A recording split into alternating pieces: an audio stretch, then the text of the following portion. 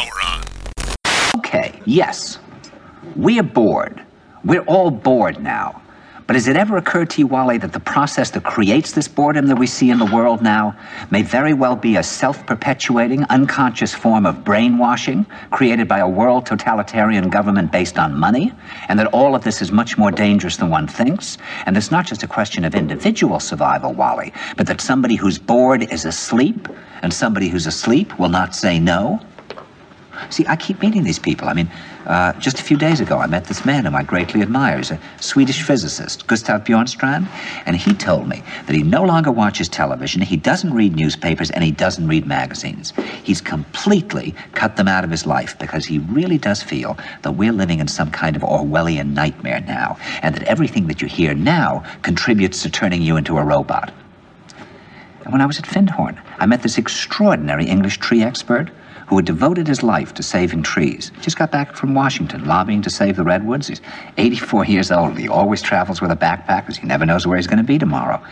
And when I met him at Findhorn, he said to me, "Where are you from?" And I said, "New York." He said, "New York, yes, that's a very interesting place. Do you know a lot of New Yorkers who keep talking about the fact that they want to leave but never do?" And I said, "Oh, yes." And he said, "Why do you think they don't leave?" I gave him different banal theories. He said, "Oh, I don't think it's that way at all."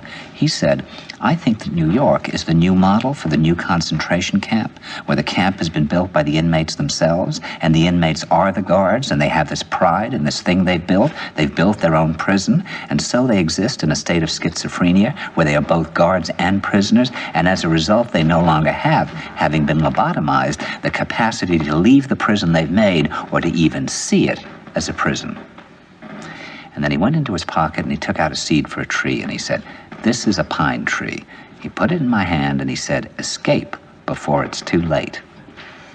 See, actually for 2 or 3 years now, Chiquita and I have had this very unpleasant feeling that we really should get out. No, we really feel like Jews in Germany in the late 30s. Get out of here. Of course, the problem is where to go, because it seems quite obvious that the whole world is going in the same direction. See, I think it's quite possible that the 1960s represented the last burst of the human being before he was extinguished, and that this is the beginning of the rest of the future now, and that from now on there'll simply be all these robots walking around, feeling nothing, thinking nothing, and there'll be nobody left almost to remind them that there once was a species called a human being, with feelings and thoughts, and that history and memory are right now being erased, and soon nobody will really remember that life existed on the planet.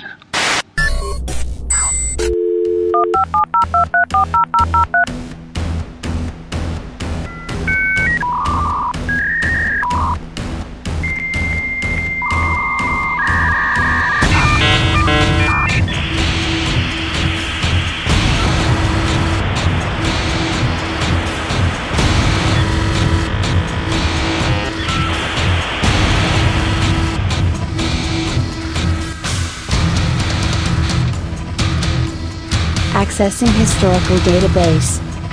Year 2020.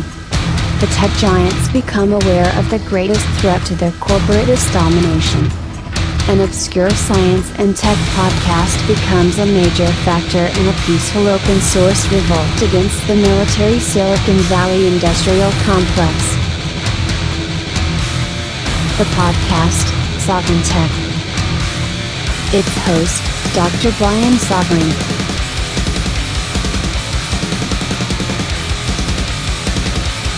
The tech giants tried to stop Sovereign Tech. They can't.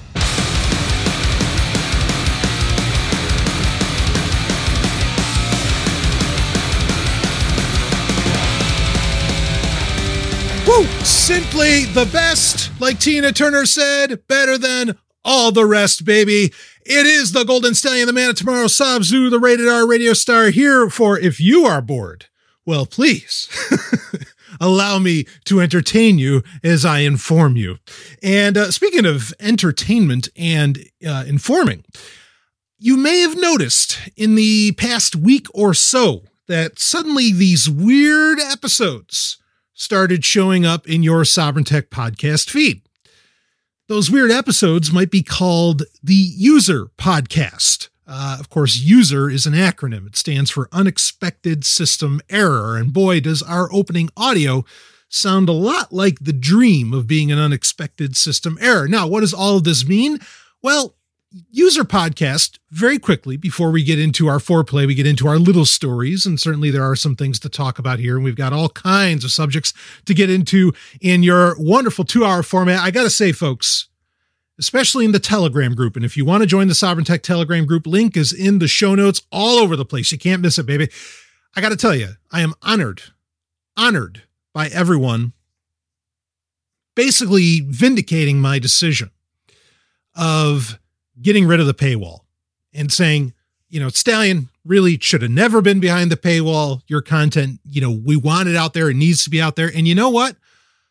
Maybe a couple people have dropped their patronage, and again, those can be for varying reasons that could have nothing to do with the fact that I made thousands of hours of Sovereign Tech available now totally for free.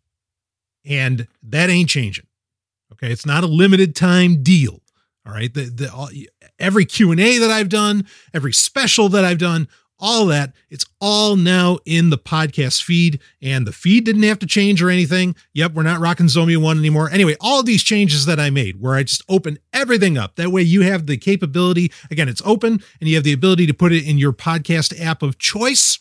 The resounding, agreement with me doing that. I am so honored. I'll say that much. Now, back to User Podcast. So this was one of the things when I was, but this is back when Patreon was more of the deal, where you can set different tiers of what episodes people can get access to.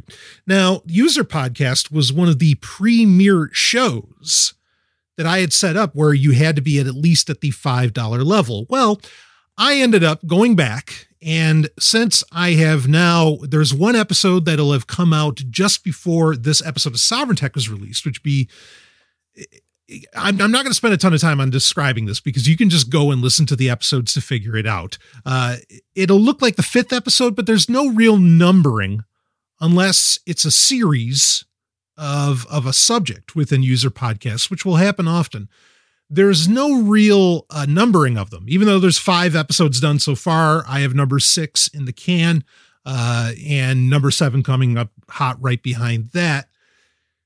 This is a show that takes a lot of time to put together because I am making sure whatever subject it ends up covering, and it came out of a long-time Sovereign Tech listener and someone I consider now a dear friend.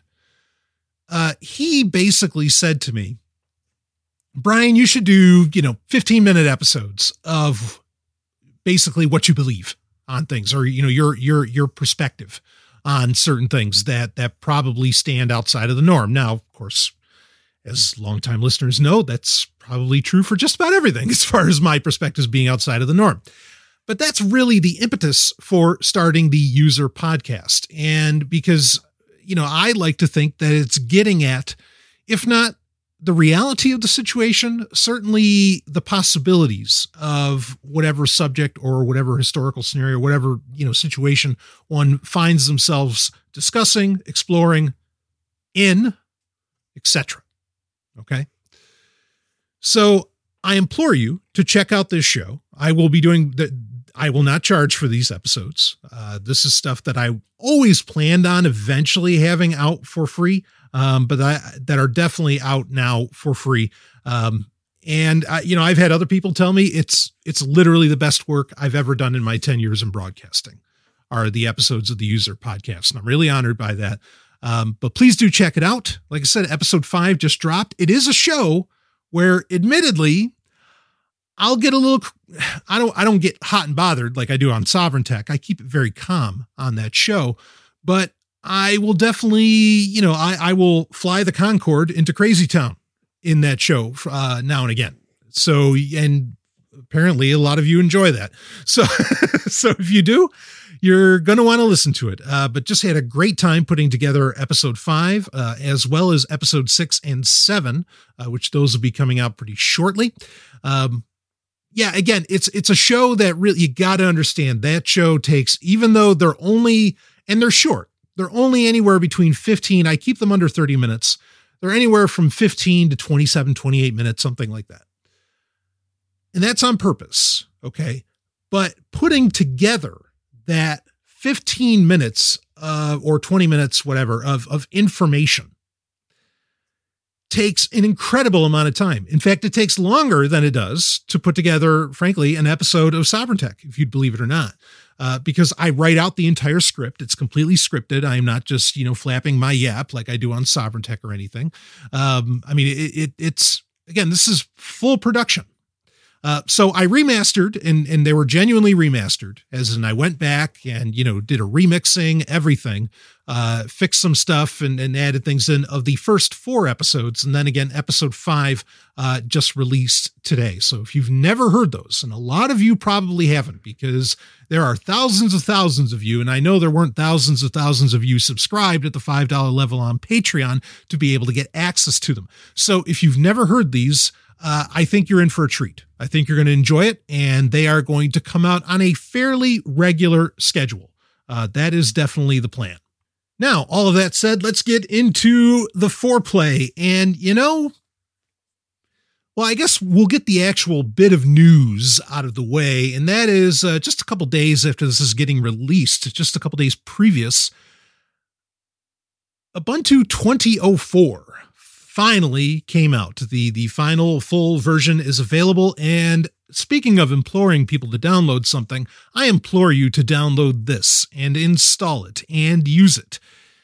We've talked about version 20.04 of Ubuntu, of the OS coming out for a while now. And the reason that I keep promoting it, and I'm bringing it up again because now it's available. In fact, we're going to talk about Amazon in a second here. Are you like me in that, and really you can in the Telegram group or however you want to get in touch with me. There's plenty of ways, bbs@sovereigntech.com, or no, actually you want to use questions@sovereigntech.com. That's the email address that you can send in questions to, and we could talk about it. But I don't know if you're like me. I hate, and I know it's all part of a giant advertising marketing machine. I know exactly how it works. I work in PR, people, you understand. I get so annoyed when IO9, really, I could just stop there. I get so annoyed. IO9 or Gizmodo. And yes, I say Gizmodo.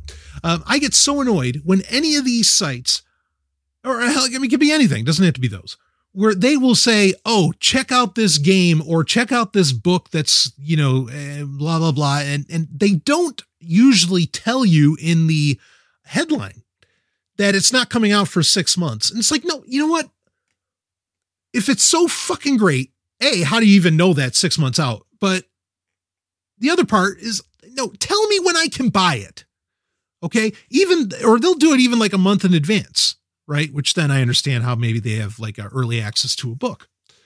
They'll do it like, the best thing's coming out in May. No, fucking tell me when it's coming out in May. I'm not going to pre-order. I am not going to pre-order. Do you hear me? I am not going to pre-order because I don't believe that your shit will come out. I don't believe it until you can cross my palm with silver. Well, that's bad. But until I can hold it or download it or whatever, I don't want to put the money down. I just don't. Maybe there's a few things that I would ever pre-order ahead of time, but I've really, oh man, this is a whole other conversation I could get into, even with companies that you'd think you could trust, right? Like, was it Astrahaus who made the FreeWrite? They made a very successful product, a good product. And then, 2-3 years ago, it feels like I pre-ordered the Traveler. And where the fuck is that thing? And don't tell me, oh, but COVID-19. I was supposed to have it last June. They've had plenty of time and they kept delaying it. And now, they basically got a blessing in disguise. And I hate to say that, but they got a blessing in disguise with COVID-19 because now they can make all the fucking excuses in the world. Some very real that yes, things are shut down. I'm not saying it's not real, but now they could just, they could milk this for another couple of years. Okay. Now look, don't confuse me. there are valid scenarios, okay, where people don't need to be going to the factory and whatever else right now. Don't confuse me, but you know, as well as I do, that companies are going to fucking take advantage of this. So anyway, I just like to, when something is fine, I mean, I'll let you know maybe ahead of time, but when something's finally out, I'd like to remind you. And that's the thing, is that I'm fine if a company wants to let you know, hey, this is coming in May, you might want to plan for it. But then when it comes out, hey, fucking remind me, because I probably forgot. And again, I'm not going to put the pre-order money down. Kiss my ass. You know, unfortunately for everyone here, Ubuntu 2004 is totally free. Now, real quick, then we want to talk about companies taking advantage. Okay, real quick, Ubuntu 2004 is an important release because it's what's known as an LTS release, which is long-time support. Okay, or long-term support. That means that it will get security updates and support from Canonical, who develop the Ubuntu OS. They'll get support for 5 years. But 2004 is actually an extended LTS release, which means you're going to get security updates, and Canonical will help you troubleshoot if needed for the next 10 years, not just 5, 10 years. So if you just built yourself a sweet machine, okay, and you want an operating system that's not going to go through all the horse shit that Windows 10's going through, or I don't even dare say right now, because we know it's been going through a bunch of crap ever since it came out. You want to get Ubuntu 2004. Okay. I mean, it's just, you know, Ubuntu is still, I think for most people, more or less the top Linux distro. Just go for it. It's that time. I mean, it really, really is. I don't know if we're going to get into it in this episode. It probably would have made sense to do so, but I've gotten questions in for the Q&A segment of the show to discuss, you know, like what's the best Linux hardware? What's the best Linux laptop and desktop? I will tell you there's a Linux laptop that has been in the show notes for quite some time. It's called the Privacy Beast, and you can find that there, but we'll get into that in a future episode. We'll discuss it maybe after you've checked out Ubuntu 2004 and you're just like, holy shit, this is my future if I'm going to have a computer in my life. Anyway, let's get into a couple other little stories here. So actually, they're not even like, that was really the only story. The rest of this isn't really a story. There's sort of topics I want to bring up, things that I've kind of come to realize. And also our story of the week, when we get to that, is really going to be a topic as well. But let's get into it. Amazon. I have noticed. Now, again, I have raised the red flag about Amazon long before any other tech journalists even bothered to pay attention to the company, as if somehow, you know, I mean, like, it's like they didn't even realize it was a tech giant. And I have been saying since basically the very first episode of Sovereign Tech, no, you don't understand. Amazon is the only tech giant. Everybody else is basically David to its Goliath. And well, that ended up becoming, I think now most tech journalists realize that, but I was well ahead of the curve as usual. Similar to what we talked about in the last episode of Sovereign Tech, about now suddenly news organizations are realizing, holy shit, we are in a cyberpunk dystopia. Oh, gee, I guess you didn't listen to Sovereign Tech, which of course they don't. Now, admittedly today, and particularly when people are still stuck at home, you know, or don't want to go to the store or whatever, you know, people are still ordering from Amazon. It almost feels like a necessary evil. I think that there is no such thing as a necessary evil, but it feels like one. I understand that. I still order some things from Amazon. Amazon has been very, very smart in making some things only available on Amazon. I mean, again, you know, I talk to a lot of people, and a lot of us all kind of come to the same conclusion. Okay, we'll stop using Amazon. We'll stop using Amazon, blah, blah, blah, blah, blah. But then when we get to talking about Audible, even though, yep, there's audiobookbay.nl, you know, there's places where you can get some of that stuff. Sometimes it's months before, you know, a book that's only available on Audible will show up on, shall we say, the public library that you might be able to download from, if you take my meaning on that. Okay. So when we bring up Audible, which is owned by Amazon, then it's like, shit, right?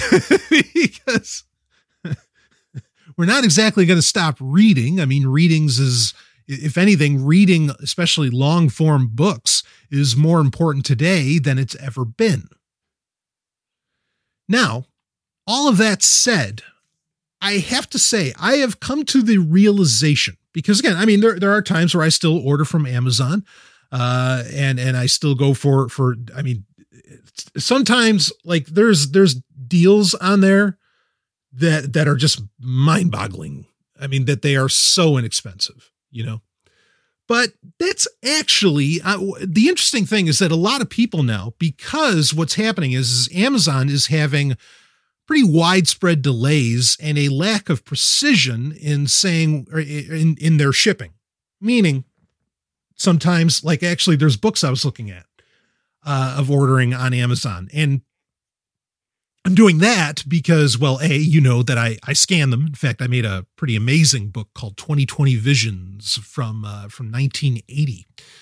Actually, no, it was from earlier, in 1974 or something like that, by a lot of science fiction authors. And they were basically, it's their little predictions and short stories on the future. It's a hell of a read, a very expensive book to buy normally, but I've made it available totally for free in the Telegram group if you want to check it out. But anyway, I get my hands on books for this very reason. I get them professionally scanned and whatever. I mean, people know that I do this, and it's usually rare out of print books. Obviously, if it's available as a Kindle book already or something along those lines, it doesn't make a whole lot of sense for me to forward the cost or front the cost of getting them turned into an ebook when they already exist as one. That's just stupid.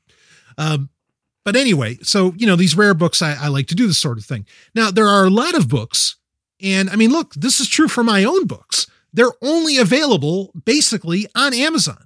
Okay. Now, some people might have put them up on torrent sites. I mean, the public library, sorry.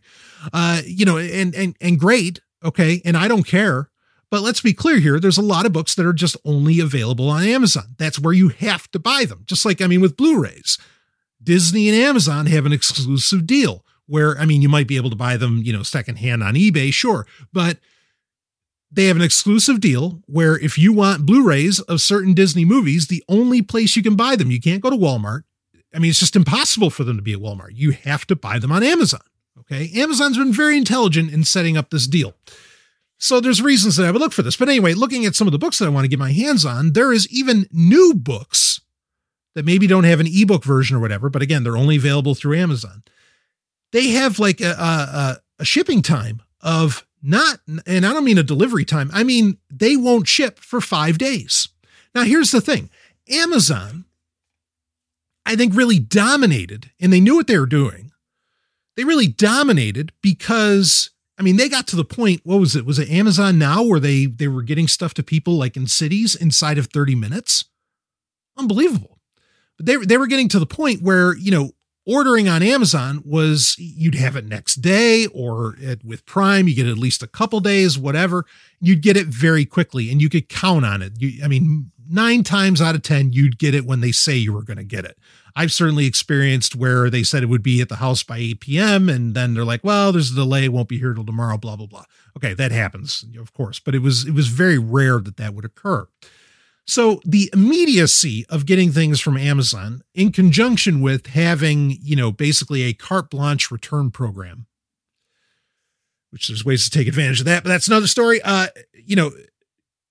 With that, that's why I think, and there's the prices too, but even if Amazon products or products available on Amazon, and what on Amazon isn't Amazon, we don't know anymore, because they don't always announce what companies they own or that they have exclusive deals with, etc. But anyway, even if something costs more on Amazon, because you were going to get it so quickly, you more or less paid the Amazon tax, say with Prime or just whatever the extra cost was.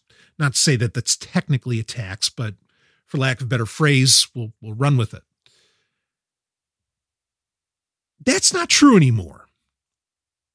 It's very interesting. A couple things aren't true. So I have noticed, because again, a lot of people, they don't want to wait for Amazon, or Amazon's out of stock or whatever. And so now they're going to, What are some of these other ones? Box.com or Jet. I don't know, some of them. One of my favorite old fashioned, I mean, it's not old fashioned. It was actually pretty advanced for its day, but one of my favorite sites was actually Newegg. Now, anybody that's spent a lot of time building their own desktops is probably familiar with Newegg.com. I mean, and they're not a sponsor, folks. I mean, I'd be honored to have them as one, but right now they're not. But I was like, well, let's look there. Like I was looking for some M discs, right? These are the discs that are available as either Blu-ray or DVD that can last supposedly 1,000 years. And well, in 1,000 years, I'll let the M Disc Association know. And maybe I'll try and get my money back then. Which I might be able to if I bought it in Bitcoin, because that'll probably be around in 1,000 years along with M discs. But anyway, so I was looking at it, and I mean, the M discs on Newegg, they weren't just cheaper. They were dramatically cheaper than what was available on Amazon. And I started looking at some other things on Newegg as well. And I was just like, holy shit. I mean, these prices are insane compared to what Amazon had. And we're comparing products that I would regularly get, before COVID-19 occurred. Right. So it's not like somehow Amazon or, the market is jacking up the prices or something. No, these are just insanely cheaper. Now, I mean, I guess I don't know what Newegg's prices were a year ago for some of this stuff. So, there might be a shift there. But basically my point is, and then, when I went through looking at the shipping process and everything, Newegg said, yeah, sure. We'll have it to you in however many days. And, and they guaranteed it. And it was pretty quick. I think it was like 3 or 4 days, and I did end up getting them that quickly. So the point that I'm getting at here is that Amazon is no longer the cheapest. And also they are, I mean, like the speed of shipping, even though I've seen where some things have returned to where they might show up overnight, they might show up next day or something like that. The shipping is such a roll of the dice. And I'm not complaining. I grew up at a time where, you were regularly told anything that you ordered. I mean, you'd have to order it via the mail, snail mail, not even email. Okay. And, that'd probably take a week to get to whatever part of the country that it needed to, your order form that you send in the mail. And then it was 4 to 6 weeks beyond that. I get how fucking amazing it is that shit can even show up within a week. Okay, let alone 2 days. I understand.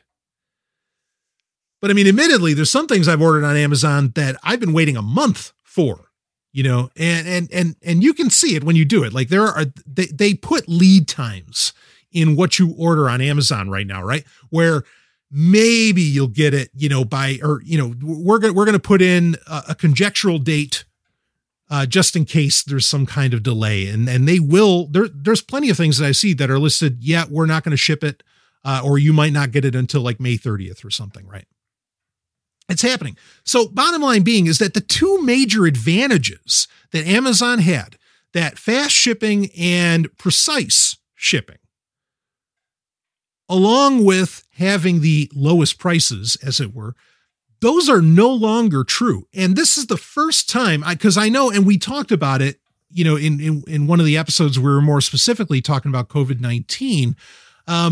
We were talking about how, Amazonification, right? That's what everybody was saying, is that there's the Amazonification of everything, and that Amazon is now finally being looked at as the good guy, within everybody having to stay home and not going to, and stores being closed and blah, blah, blah, or some stores anyway. Actually, I kind of find it the opposite of all things. I find it a bit of the opposite, that no, this is the first time where I feel like Amazon's actually losing. They're losing market share. They're not, I mean, you could say that people are just copying Amazon's style, and maybe there's some truth to that, and that could be quantified or qualified as an Amazonification.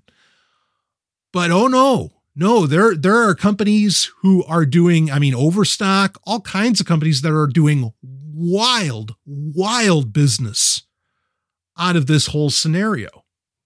And they're, many of them, they're stealing customers from Amazon, and that is an amazing thing. Now, I'm not saying that this is going to stick.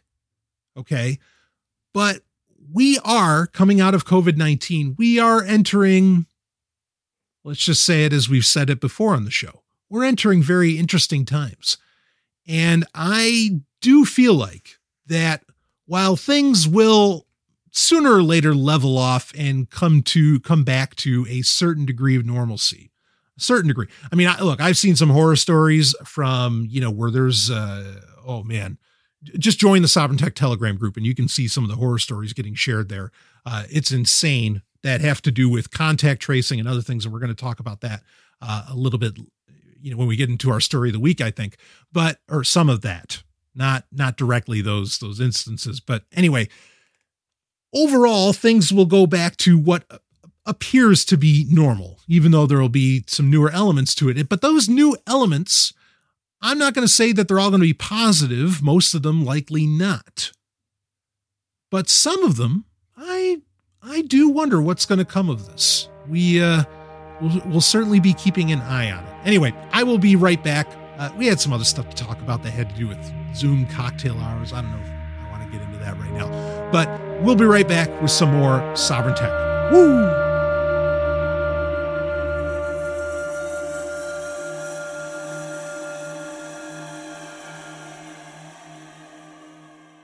Babylon 5 ended a great war and united 100 alien races in peace. Danger didn't die. It just went underground, with new heroes and new evils to carry the torch. We need to make sure they all understand we will not be intimidated. What is wrong with you people? We have to pit him against himself. It's an entire new season of Babylon 5, with all new episodes. Babylon 5 is available for download on your favorite torrent site. See it now to experience the greatest show in television history. Babylon 5.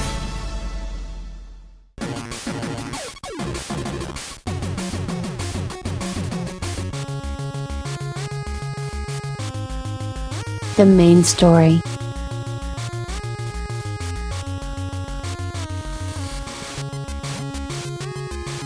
It is time for the main story, baby. And like I said at the top of the show, I've really got a topic that I want to talk about. And it's something I've actually been meaning to talk about for quite a while. If you go on Twitter, I don't recommend it, but if you do, and I am on Twitter and I share things on Twitter, and there's points where I share quotes, I share the show. I mean, I am in ways active on Twitter. Admittedly, there are sites or news sources that I regularly check out on Twitter. They more or less all have to do with gaming journalism. Like I go to Nintendo Life or Nintendo Everything or whatever, and I keep an eye on that. Boy, when we get to Gaming Grid, I mean, this is going to come out before it drops, but I just read a review. Hot damn. I just read a review for Streets of Rage 4. Fuck yes, baby. I mean, I am on. Talk about some good news.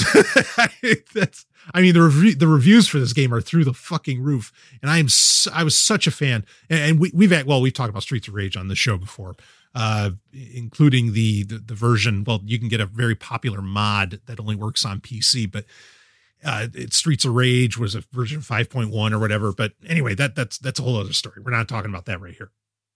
I reviewed that before. So, my engagement on Twitter admittedly is kind of low. Sometimes I check the pulse of, the cybersecurity community, because certainly there's a lot of conversation happening there. And Twitter has very much become, tweets themselves, even though, you got to understand. So Twitter's been around for over a decade. Not a new idea, even when it came out. There are corollaries that existed in the 90s. And its initial concept was as a microblogging platform. And while I think for some people over the past few years, they're like, well, it sure as fuck isn't that anymore, is it? In other ways, it kind of is, because every tweet, and certainly since they increased the character limit to whatever it is, 240, 250, 240, I think. every tweet really can be a story in itself. I mean, we've covered entire tweets during the main story in the past, right? Like we talked about Richard Dawkins' comments about eugenics, and that was all based around a tweet. So to some degree, it actually is once again living up to being a microblogging platform, because ultimately what gets said on there can turn into news stories themselves.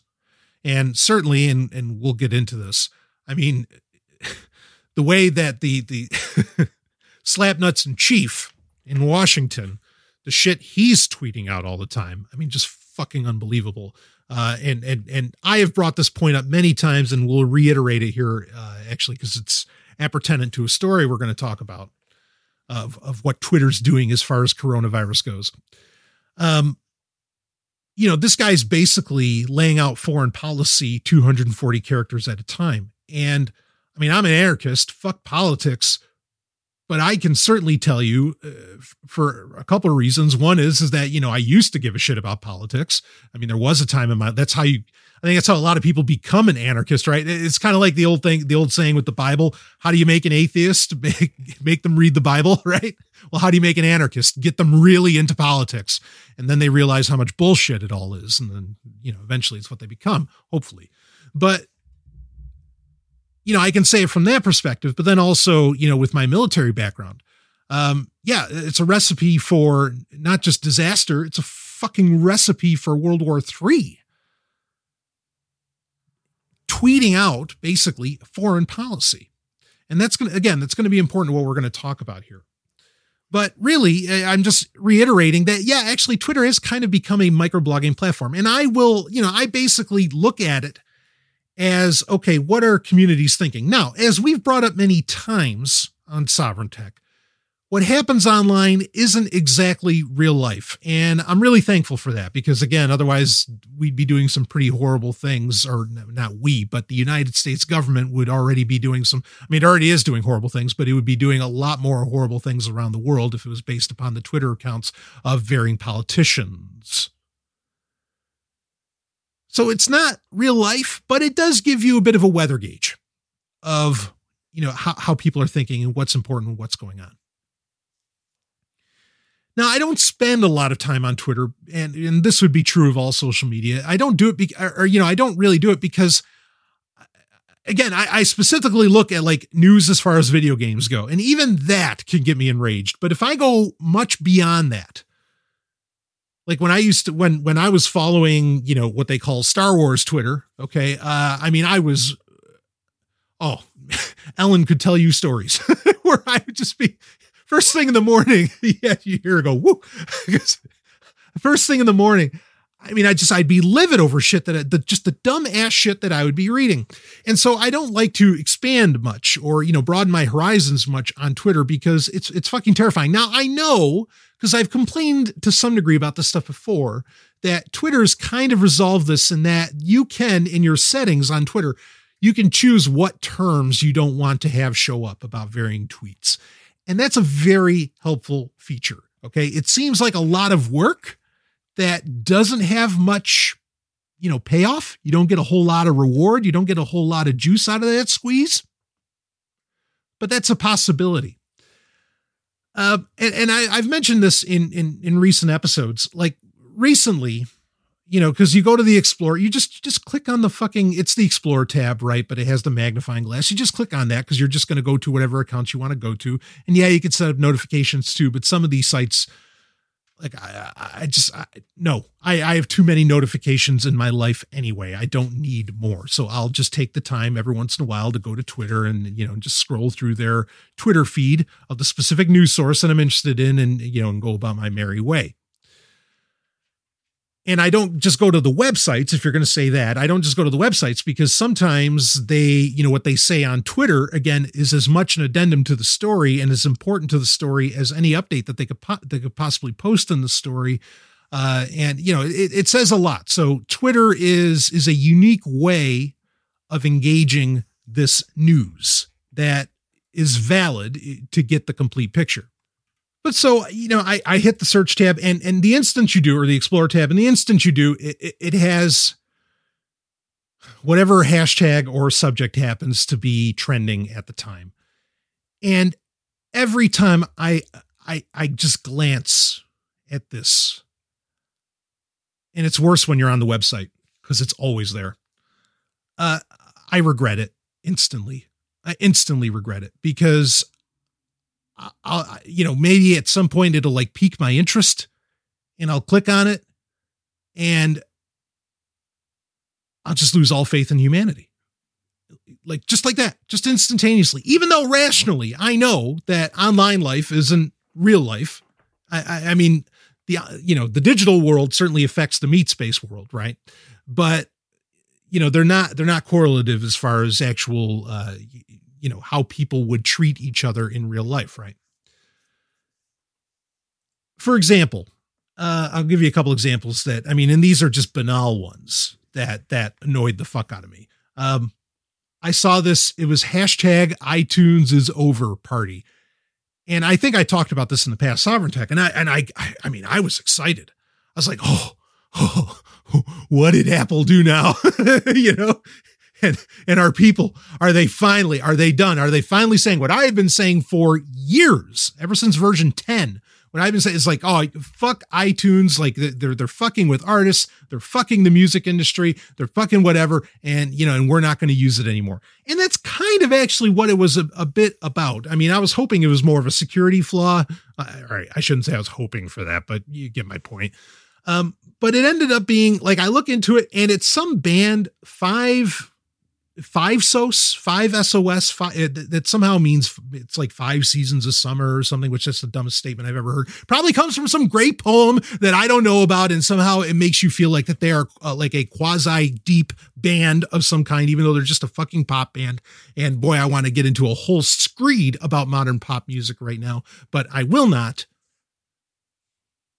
And just like the responses that these people had. I mean, go ahead and look up the hashtag because, you can look back. I don't know, this is a month or two ago. Basically what happened is that iTunes, like there was an accidental early release of this group's album. And it was early. And so iTunes but a bunch of people bought it. And so they had to take it down. But again, because they took it down. So when it came out on the right day, their new album, that initial sales didn't count.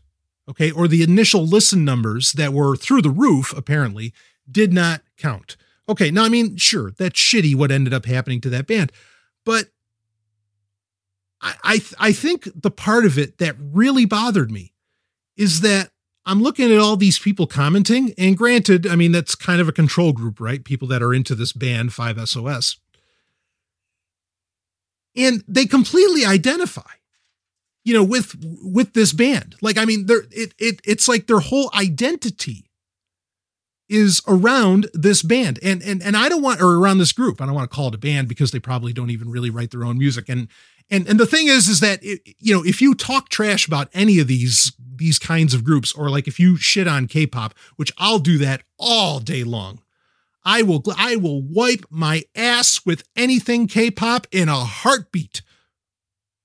But now if somebody on Twitter heard me say that, holy shit. I mean, like these legions, these armies come out of people. And I think that's what's so depressing about it is that when you see this, I mean, these people come out like this is all they live for. Like this is their entire existence. And I guess to some degree I can kind of relate to that. I mean, certainly I'm a huge Kiss fan, and I mean, I've waved that flag. I mean, Star Trek is, a huge part of my life. But the thing is that, and I'm not going to argue for Kiss, but certainly like with Star Trek, this is something that's incredibly edifying. I mean, you can listen to past episodes of Sovereign Tech I don't need to justify that here, that statement. Star Trek is not just a TV show. Okay, that is abundantly clear, and I've made that abundantly clear. And you can listen to past episodes to hear more about that. Or you can look for in the feed, you can look for episodes of Sovereign Trek where I would cover a lot of those subjects, especially the last one. I know I did. And it's not like it's just, well, this is what the kids are into today. No, like this is these people's lives, and then, I mean, even I know. I sound like somebody who's saying, get the kids off of my lawn or something like that, right? But it gets worse than that. Okay? Because it even gets into where I get frustrated around things that I love. Here's another example. Okay. And again, we're going to get into that. This has a point that goes far beyond what I'm talking about. Okay. Or I mean, that's relative to what I'm talking about, but it goes beyond that. Here's another one. Hashtag, this is from maybe 3 weeks ago, maybe a month ago, something like that. Hashtag Tank Girl lives. And I'm thinking, whoa, everybody's talking about Tank Girl. This is fucking great. I love Tank Girl. I love the movie from the 90s. I still read the comic book to this day. That's dynamite. I've even based characters in my own Sovereign universe off of Tank Girl. I mean, big fan, huge fan. And I get really excited because I'm like, oh, yes. Yeah, people, they understand. Like they're talking about Tank Girl and finally, it might have taken people 20 years, but now they finally understand that Tank Girl is actually really cool. But you know what's going on? What's going on right now with COVID-19 is people are having all these watch parties. These watch parties, and I don't mean that they're showing off each other's Rolexes. They fucking wish. These watch parties are basically funded by the studios. And now, because these studios can't put shit out in theaters, now the fucking movie studios are going to their back catalogs, right? And they're holding, watch parties like what the big one that I just saw recently was for Avengers Endgame or something. And I mean, they're milking their back catalog and acting like, oh, these are the greatest movies we've ever made. When, 20 years ago, they couldn't wait for you to completely forget that it ever came out and make sure that you get your ass in seat for the next whatever bullshit that they had to push on you. And it's really frustrating because it's not like people are organically discovering great movies of the past. Oh, no. That's not going on at all. What's really happening is that the movie industry is just, they're doing it on the cheap. I understand that. They're trying to make money. I understand that because they can't put new movies out and blah, blah, blah. But, if this wasn't going on, they wouldn't give these movies the time of fucking day. And that's the problem, is that it's disingenuous. The passion for these things is wildly disingenuous. And these people who suddenly, and this is going to get to the point, is that unless, CBS or Disney or whoever has an ass ton of sock accounts on Twitter, which I bet they do. Basically, they can just put something in front of you. They could put the biggest pile of turd, Jeff Goldblum looking at the Triceratops, right? And you're just into it and you just suck it up and you don't care. And you're just like, sure. And it feels like on Twitter that public opinion can be instantaneously swayed. Seriously, how is it possible that suddenly on any given day, you can convince 1 million people to just go and watch Tank Girl? No argument. There happens to be a fucking hashtag that says Tank Girl lives and everybody's going and watching it. And again, it's completely disingenuous on the part of the entertainment industry to act like, oh yeah, this is our great stuff. And they set up like all these. I mean, some of the in the abstract is actually pretty cool. Like if you could get the director to sit down and basically do a live commentary on Twitter while you're all watching the movie together, is that pretty cool? Sure. But then that movie wasn't cool until 5 minutes ago. And that's the problem. Or it's part of the problem. Now, for people, let's bring this in and where it's going to turn into the story. For people to basically just flow in whatever direction. I mean, and we could bring up so many other stories about Twitter. You have people who they live off of that trending box, right? And they will, the instant they see something trending, they are popping out a tweet that might be totally unrelated, trying to self-promote themselves. Somehow everybody on planet Earth is their own fucking Fortune 500 company or something, which is goddamn insane. Okay. I mean, they're just ready to just jump on that. The level of control of the online conversation that Twitter has, I find to be disturbing. And it's not just like the conversation. It's what, like, it really is very much public opinion. And part of the problem here is that the internet was supposed to be about freeing yourself from the gatekeepers of public opinion that had control of the television and radio airwaves, right? Well, I guess that fucking failed. And that's where our story comes in for our main story that I want to bring up. And let me be clear here that everything I'm saying about Twitter is absolutely true. And I could link to the stories for them as well for Facebook. As well, they are true for, I'm sure, Instagram and so on. Of course, Facebook owns Instagram. So don't think this is just Twitter, but Twitter can give you perspective. Okay, again, don't spend too long on there because you'll want to jam a pencil in your ear, but you can check there. And here it is from Yahoo News, April 23rd, 2020. This is shared by a Sovereign Tech listener. Twitter to block virus 5G conspiracy theory tweets. Yeah, that's a mouthful. Let me read a little bit, then we'll talk about it. Twitter is taking down comments and citing harmful activity, specifically calls to destroy wireless equipment stemming from a conspiracy theory that linked 5G to the coronavirus. And yes, we're talking about the radio band 5G. Quote, we have broadened our guidance on unverified claims that incite people to engage in harmful activity, could lead to the destruction or damage of critical 5G infrastructure, or could lead to widespread panic, social unrest, or large-scale disorder, end quote, the Twitter safety team said on Wednesday.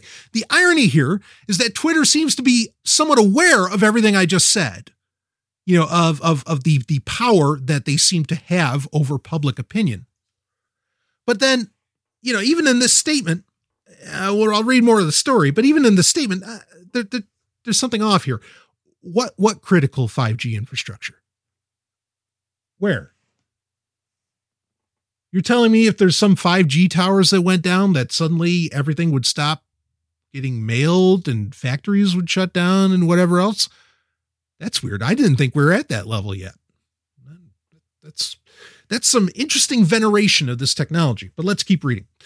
The move follows social media calls that have resulted in attacks on 5G towers in some European countries. Twitter's update is the latest in an effort by social media platforms to curb rampant misinformation about the COVID-19 pandemic. In a blog post, Twitter said it was refining its policy to deal with the latest incidents. It will remove unverified claims. Verified by who? Who the fuck's the authority that Twitter wants to run to? What could lead to the destruction, what could lead to the destruction or damage of critical infrastructure? Quote, widespread panic, social unrest, or large-scale disorder, end quote, the statement said. These include tweets that falsely tell people food is running out or that 5G wireless causes coronavirus, the San Francisco firm said. The 5G conspiracy theory has prompted the British government to step in to debunk the claim, which was promoted by an ITV news presenter. Now, this whole conspiracy theory around basically it's, and I'll put a link in the show notes. Wired did a great breakdown, okay, of all, I mean, if you want to find all of the videos and everything that's talking about this and making this claim, this story has got your hookup. I'll make sure it's in the show notes from Wired. But basically, there was a claim made in, I guess maybe a little over the past month, that the corona, well, when this started would have been months ago, but the claim is somewhat new, is that in Wuhan, okay, where the coronavirus, started its spread, that in Wuhan, just before coronavirus started there, for lack of a better way of saying it, 5G towers were set up. And there are varying health claims being made by people of varying degrees of medical authority. I'll put it that way. Okay. Saying that, 5G, like exposure to the 5G band can cause stomach sickness, all different kinds of perhaps medical conditions, blah, blah, blah. Now, I mean, a lot of this smacks of, and this is kind of the point that the Wired story gets to, is that the 5G coronavirus conspiracy theory is basically bringing out all of the old canards from every other technological development to ever come out. And now it's just being applied to 5G. Okay. And that's Twitter claims, and like I said, not just Twitter, actually also, admittedly, Telegram. I was fairly surprised that they have come out and said that they are trying to make sure the best information gets out there. That's kind of saying the same thing as Twitter, admittedly, even though they're just doing it in channels. And as far as we can tell, not that Telegram hasn't engaged in censorship of content in the past. That has occurred. And we covered it on this show. Okay. It doesn't seem that they're going to that length, which is what Twitter is doing in this case, but they are certainly in the game of making sure correct, and I put this in quotes, correct information is out there about coronavirus. Okay. There are a few problems, okay, with what Twitter is doing. All right. And again, it's not just Twitter, like we're just saying. One is that their claim is that they are concerned around acts of violence against critical infrastructure. Again, what fucking critical infrastructure? like I don't 5G is so new. It's practically impossible that there's critical infrastructure. I don't even know what the hell that means. Really, these journalists who actually have access to these companies and can get a response from them, because believe me, I've tried, and I'm in the PR space at that. Like, ask for some expansion on what the fuck these people are saying. All right. But okay, so I get it. And this isn't new for Twitter. I mean, when, whatever various terrorist groups were using Twitter to put their message out, okay, they're trying to cut that off. And anything that's inciting violence, they try and cut off. We've talked about this before, and we were just talking about it a few minutes ago. I get it. Inciting violence on Twitter is against Twitter's terms of service, right? For you to be able to use it. Got it. We know that when we sign up. It's actually, they do a pretty good job of making that language at least front and center, maybe not clear, but it's certainly front and center, okay, for you to see. How is the president of the United States on Twitter? He is threatening to kill millions of people almost by the day. He is threatening to go to war with Iran. He is threatening to, all the time. He is inciting violence nonstop on that network, and they don't shut him down. But, for fuck's sake, if somebody wants to take down a 5G antenna, please. It's okay. You can knock out some developing nation. That's fine. But don't destroy our 5G networks. Where the fuck are your priorities, Twitter? This gets weird. This gets strange, right? Not even the coronavirus thing. Okay. Now, granted, this whole theory that 5G and coronavirus are connected. RT, as in Russia Today, RT has definitely been one of the bigger platforms espousing some of this stuff. In fact, the correspondent there, Michelle Greenstein, has brought up, that 5G might kill you. There's health risks around 5G. And even I think the claims have basically gone as far as, well, she's just about gotten to the point of saying, hey, Bill Gates created this whole, coronavirus is a bioweapon and Bill Gates created it. That's just about the point that she's gotten to. She might not have exactly said that, but she's right there saying it and she is literally saying, look at Bill Gates. Right. Now, all that aside, I'm not even going to necessarily comment on any of that. And this gets into stupid territory, right? Because people want to claim that Russia Today, say that they're a propaganda arm for Russia. That's a conversation for another time. But regardless, is that the reason that RT is so against 5G and actually helping espouse this 5G coronavirus conspiracy theory is because Russia is behind in rolling out 5G. And I read that And I'm like, okay, I guess I see where you're coming from. And of course, this is coming from people who consider Russia, the Russian government, to be some kind of evil regime. Okay, well, every government's an evil regime. And that kind of speaks to the point. Like, let's say that's true. Let's say RT, or that the spreading of the 5G conspiracy is all a Russian plot, right? Because they actually control social media, or at least so we're told. They're the new boogeyman, or they're the returned boogeyman, right? For the media. If they're just trying to hold the rest of the world back before Russia can get 5G, but then Russia is an evil regime, then wait, how does 5G empower an evil regime? And then wait, does 5G empower evil regimes? How? Why? What's that? And that's kind of the question that I'm getting at here. I'm not talking about health risks as far as 5G goes. We've already did a full breakdown on the show of Sovereign Tech, about 5G. Okay, there was some episodes ago. And I didn't even have to bring up any of the health risks, if they're real or not. We didn't have to get into any of that. I just said there is no appreciable benefit for the consumer. So the consumer should not fucking bother with this. The speed. What, your websites don't load fast enough on 4G? Are you fucking kidding me? Okay. And we brought down all of the privacy risks. And let's be abundantly clear on this. And actually, there's a story I want to share about this as well. Contact tracing. Okay. This is the word we talked about. This is the term we talked about in the last episode that you need to get into your lexicon and be scared the fuck out of it. And I'm not coming at this, as some kind of, negative connotation of a conspiracy theorist. And I say a negative connotation because, a lot of times, guess what? There are conspiracy theorists who, they end up right. I'm not even coming at it from that angle. Okay. And I don't have to. There are a million simple reasons why contact tracing is a horrible idea. And I'm not, unfortunately, but you know what? Let me break to the story, and then I want to bring this back a little bit full circle here. Okay, I've got a story from Fast Company. Cell phone contact tracing draws skepticism as a solution for slowing COVID-19. This is coming from Fast Company, not InfoWars. Okay.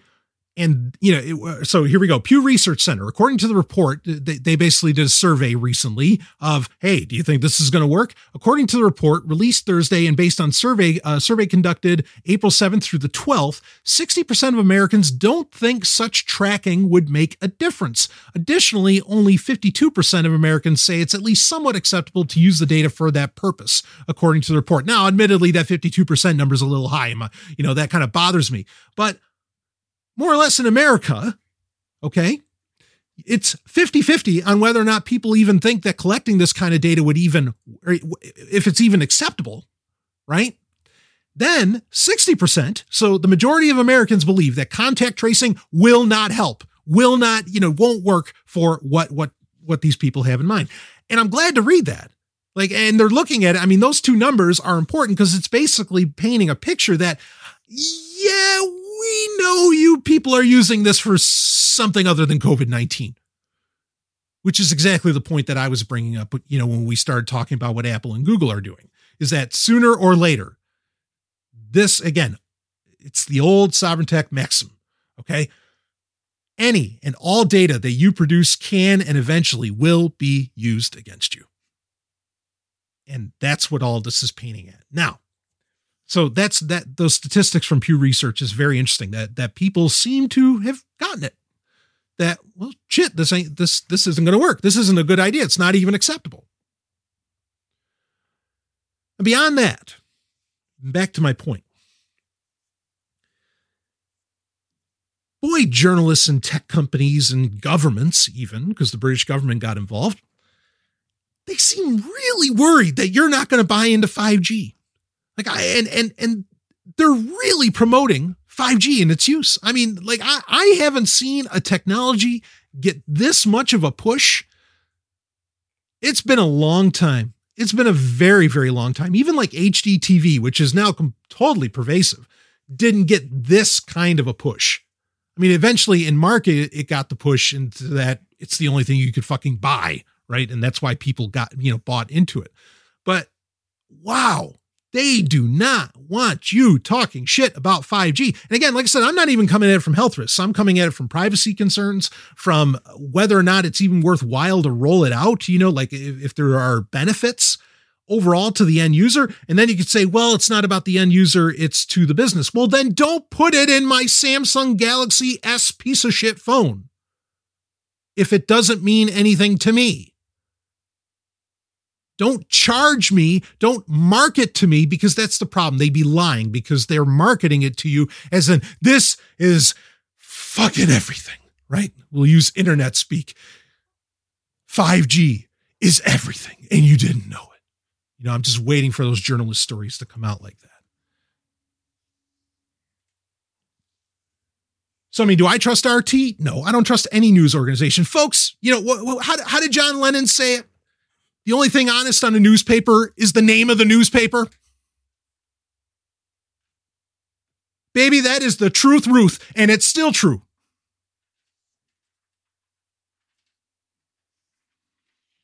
I find it, and that's all I'm going to say about it. I find it incredibly odd, or that's how I'm going to end this conversation. Okay, without question, and we knew this was happening during the 2016 elections, right? That, all of this hullabaloo about the Russians and everything else was finding ways. Okay, so like we were showing, Twitter, social media in general has very real control and sway over public opinion, even just in the trending box, right? Okay, so there's that. So they have sway of public opinion. Now, how do we make sure, as in we being they, them, those, we being Twitter, tech giants, government, corporatism, all one, ugly bunch. How do we control the narrative that's being put on these platforms? And that's what this is all about. And that's what this is being used for. But then at the end of all of that, okay, so we're wrapping all this up. At the end of all of that, this push for 5G is, well, I'll use this word again. I already used it earlier, but I'll use it again. It's disturbing. There's something not right about it. And it's basically to the point, it's being like questioning 5G is effectively, based on what we've been covering here, is effectively being treated like somehow you are questioning whether or not coronavirus is real. We don't have to get into health risks. We don't have to get into any of that stuff. But just the way the actions being taken around this narrative and around the technology of 5G, something's not right there. Doesn't have to be health risks, but something's not right. And why one country can have it and somehow it would be okay, but the theory is that Russia is really just trying to stall until they can get 5G. What's the big deal? Why are governments so hot and bothered on this technology if all of that is true? That should bring you a whole lot of pause. And of course, what's the solution? Well, it's a solution. We'll go the old market way. Don't buy it. I'll be right back with more Sovereign Tech. Hey, if you have a project that needs reliable cryptocurrency data, check out blocktap.io. Blocktap.io is a universal cryptocurrency API. You can get historical prices for Bitcoin and other digital assets that you can use to build charts and do market analysis. Blockchain data is also indexed, so you can get transaction statistics, address balances, and more for Bitcoin and other networks. Blocktap.io is free for personal use, and you don't even need to create an account to access the API. To get started, try some of the example queries on the homepage at blocktap.io. Again, that's blocktap.io. blocktap.io. And we thank them for sponsoring Sovereign Tech. Woo! Let's get back to the show. Issues of privacy, security, and social engineering.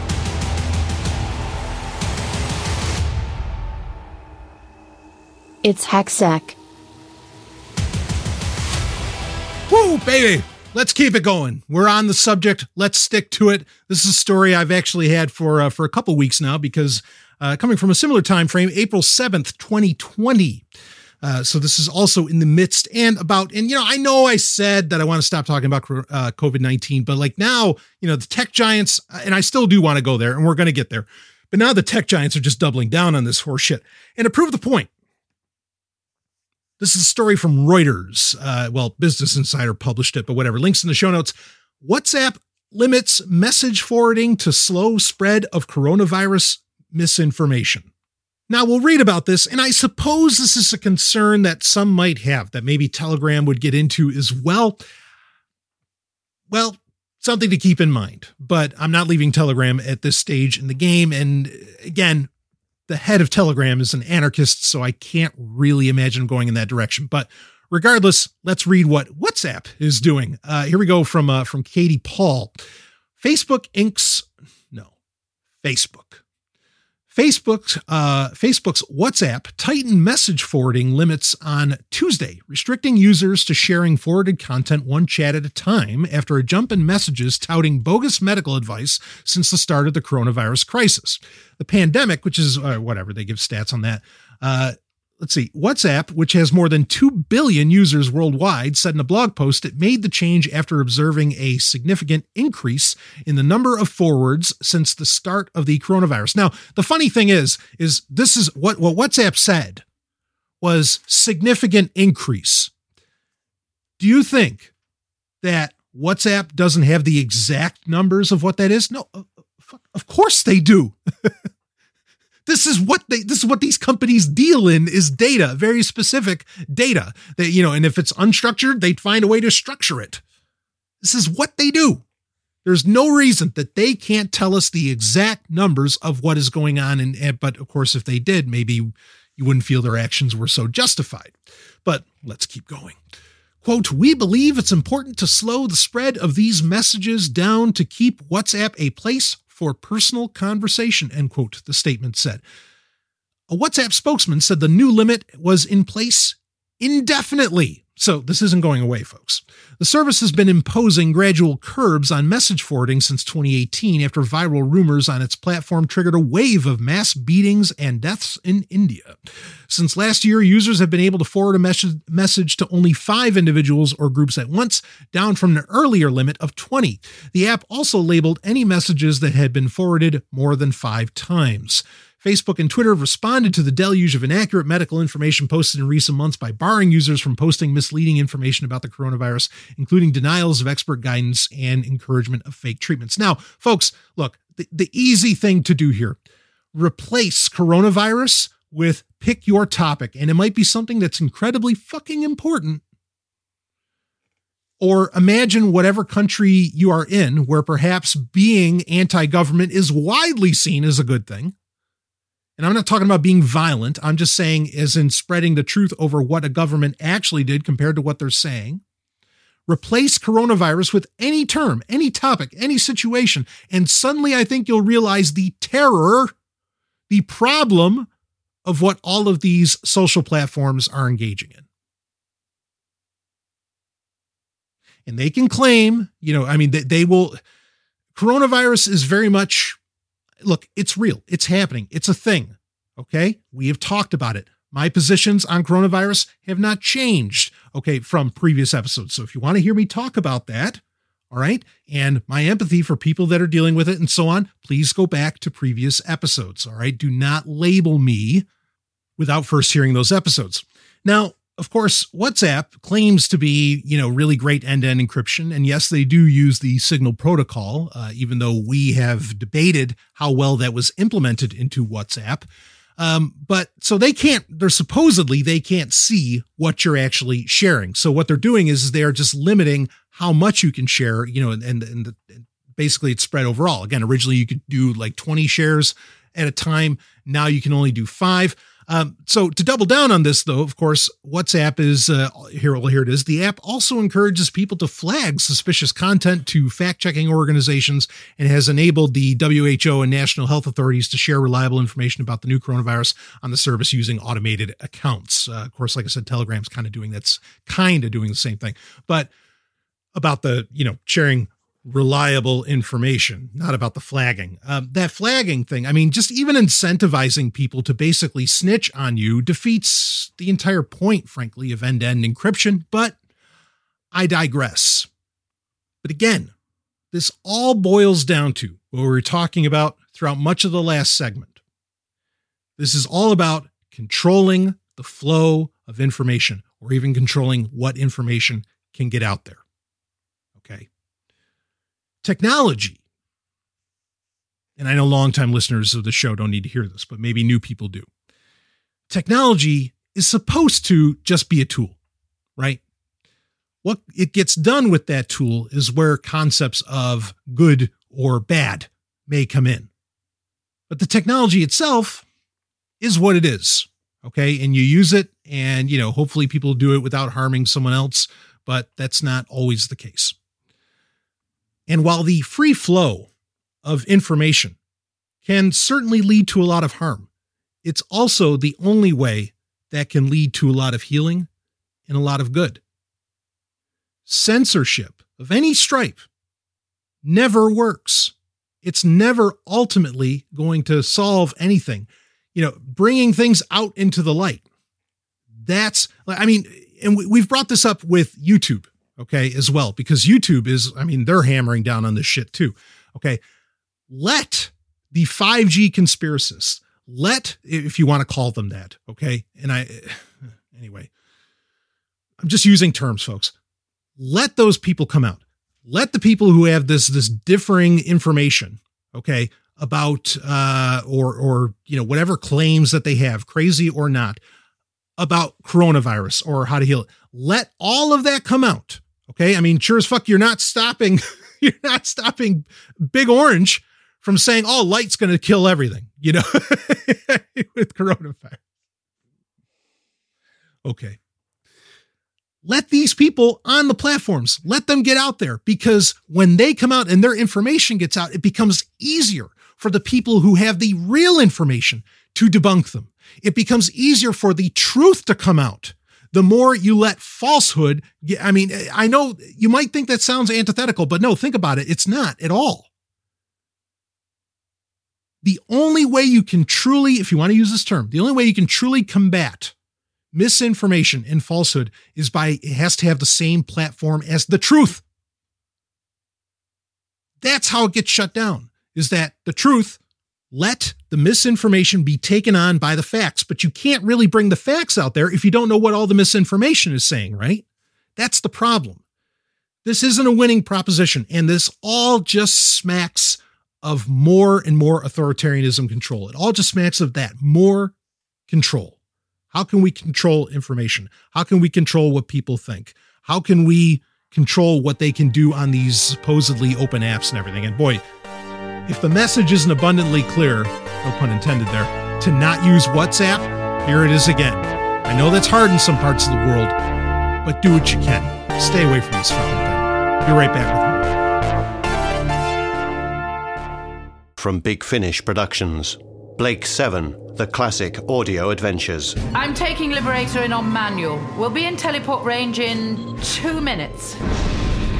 What the hell was that? Information. Liberator has been attacked. You don't say. Put up the force wall. Confirm. Message to all ground commanders. Initiate the final phase. Let's crush these rebels once and for all. My name is Avon. Kerr Avon. Kerr Avon. Our hostage arrives, which may be unnecessary. As a hostage, it's nice to be superfluous. You can go to Blake7.com to find more of the new adventures of one of science fiction's greatest masterpieces, Blake 7, at Blake7.com.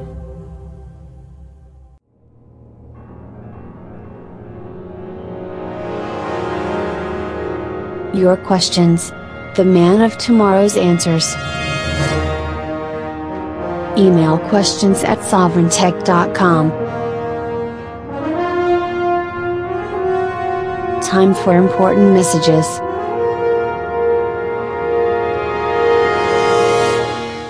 Let's do it. We get your emails. And actually, I can imagine I would get a lot of emails. Of course, questions@sovereigntech.com. That's the email address to use. I can imagine I'd get a lot over some of the things I've brought up in User Podcast. When people go and listen to that, send them in and we'll cover them right here. Like I am more than happy to do that. Or maybe we'll do a User Podcast Q&A episode every once in a while if the questions, really really boil up, or, really, really be, I get a lot of them in the hopper, as I would say. So let's talk about, we got a question here. Great question. This is actually from the Telegram group, which is also a great place to ask these questions. Here we go. From a great listener. Brian, if you haven't already, would you opine on the 10,000 per day suggestion we often hear in the fitness space? Now, what he's talking about is the, walk 10,000 steps per day, right? That's what he means. I'm not opposed to it in principle. Walking is good for you, but I think tracking said steps and becoming neurotic about it is horseshit. And excellent use of the word horseshit. I will actually completely agree with you. So I'll break it down and tell you where I'm coming from. And I've kind of talked about this now, of course, listeners know I'm very much into fitness. Okay. I take it very seriously, my own, certainly, and I espouse it as much as I can. I've talked about concerns around, basically around, fitness trackers that you wear around your wrist, like Fitbits, or, the Mi Band, like Xiaomi's Mi Band, which I happen to have. I have the Mi Band 4. I use it for different purposes. You can listen back to previous episodes, but it has nothing to do with fitness tracking.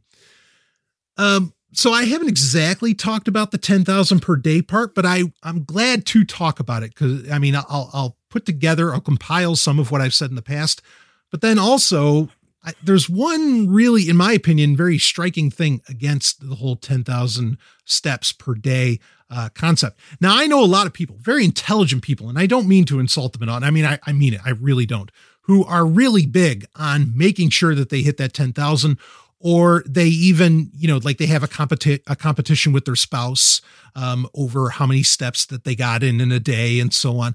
And I agree with the emailer here too. In principle, somehow getting people to get more active, dynamite. Isn't that great? And you're not wrong. Okay.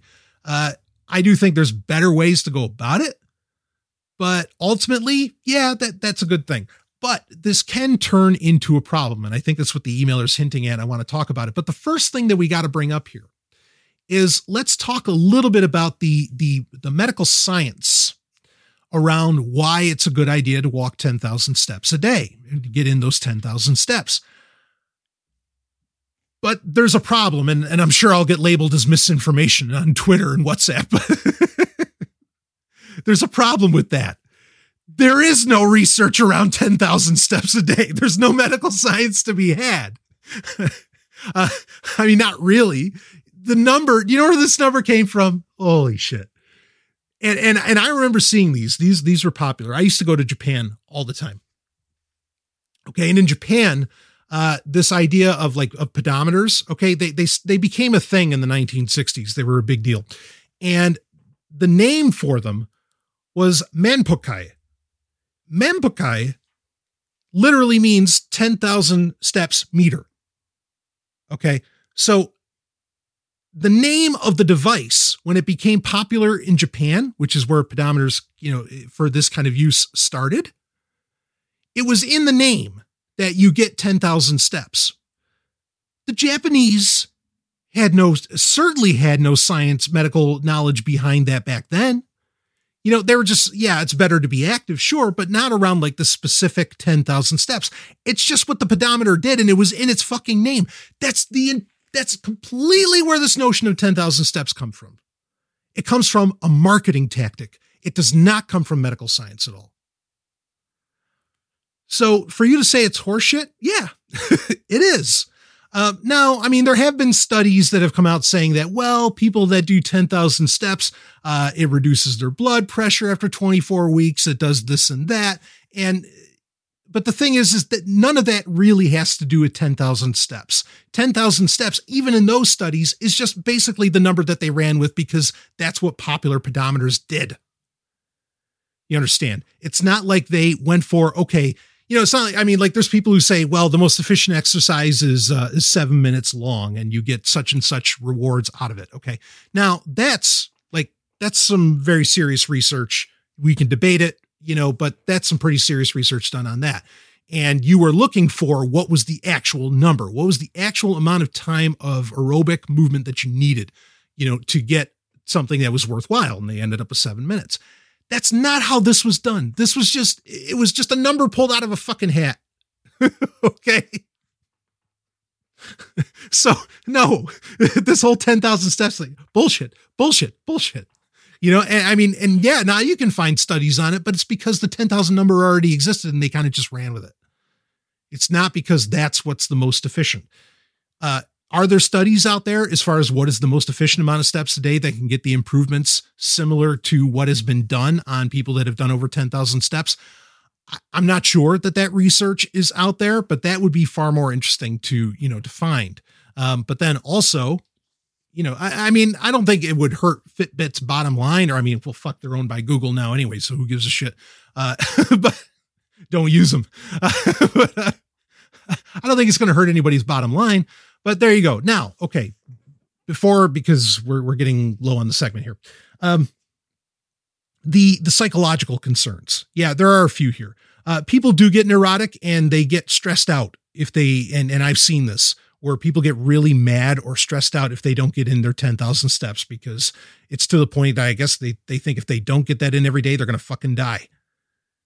That's not good. Stress is never good for the human body. Not like that. Okay. I mean, aerobic stress is one thing, or cardio stress and stuff like this, stress from a workout, that's one thing, but mental stress just depletes the body in so many unhealthy ways, your immune system, which is pretty important now, and so on. And I can imagine, speaking of COVID-19, I can imagine where people are, especially at first, when everybody was really staying like locked in their door, locked in their homes.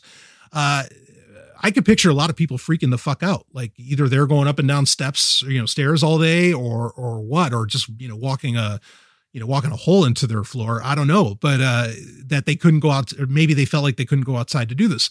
The other problem is that, and I know this because I've tested these devices, a lot of them try to engage in a certain gamification of your workout. And, there's an argument for gamification, but making it something official and then it becoming competitive with other people, like there's like this RPG that's all around you putting in varying stats of what kind of, workout that you did during a day or how many steps you got in and so on.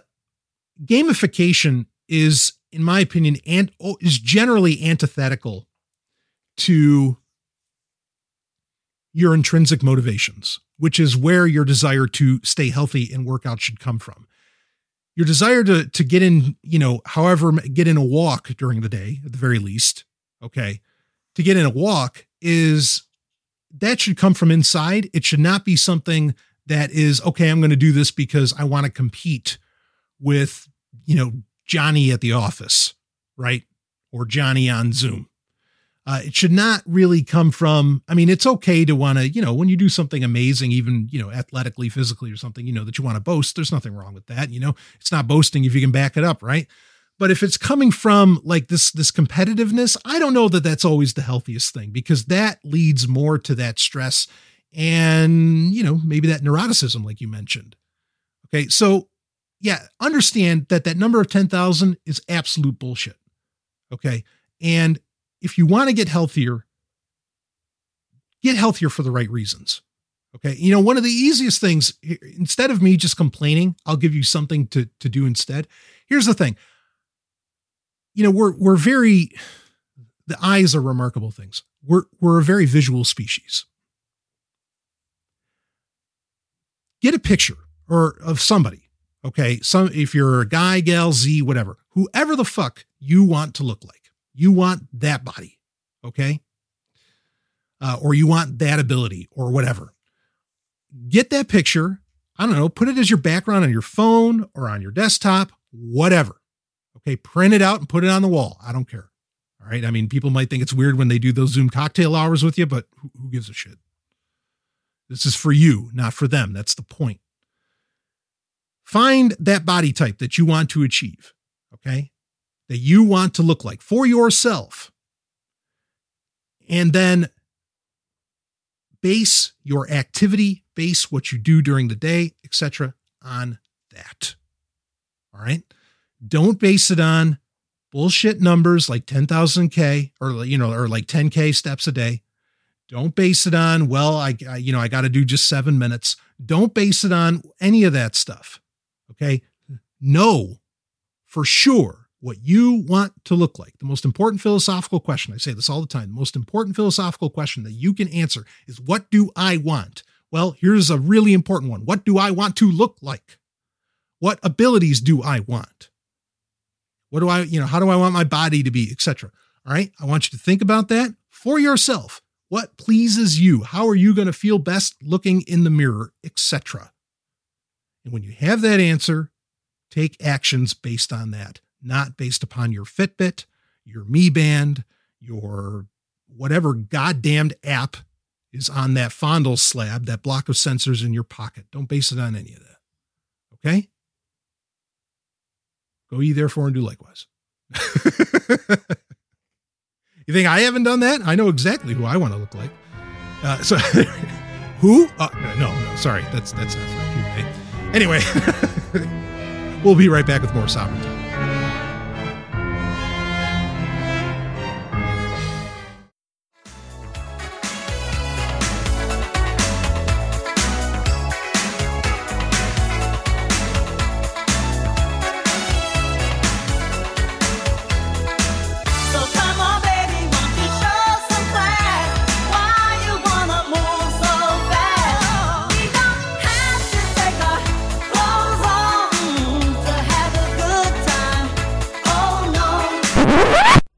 We don't have to what? What do you mean you don't have to take your clothes off? What a bunch of Okay, no, you don't have to take your clothes off to have a good time, but come on, we all want to, don't we? Who writes lyrics like that? I can't believe it. Anyway, let's get back to Sovereign Tech.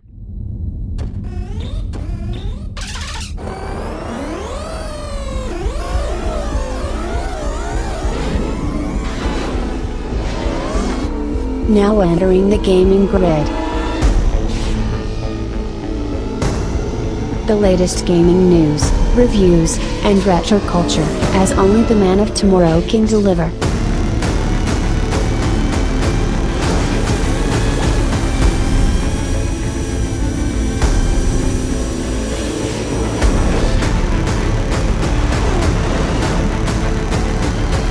And here's your host, Brian Sovereign. Woo, baby, time to have some fun with the gaming grid. And, actually opening her up, this isn't the most fun. But if you are like me, I am a pretty serious Nintendo Switch gamer. And I also play on PC.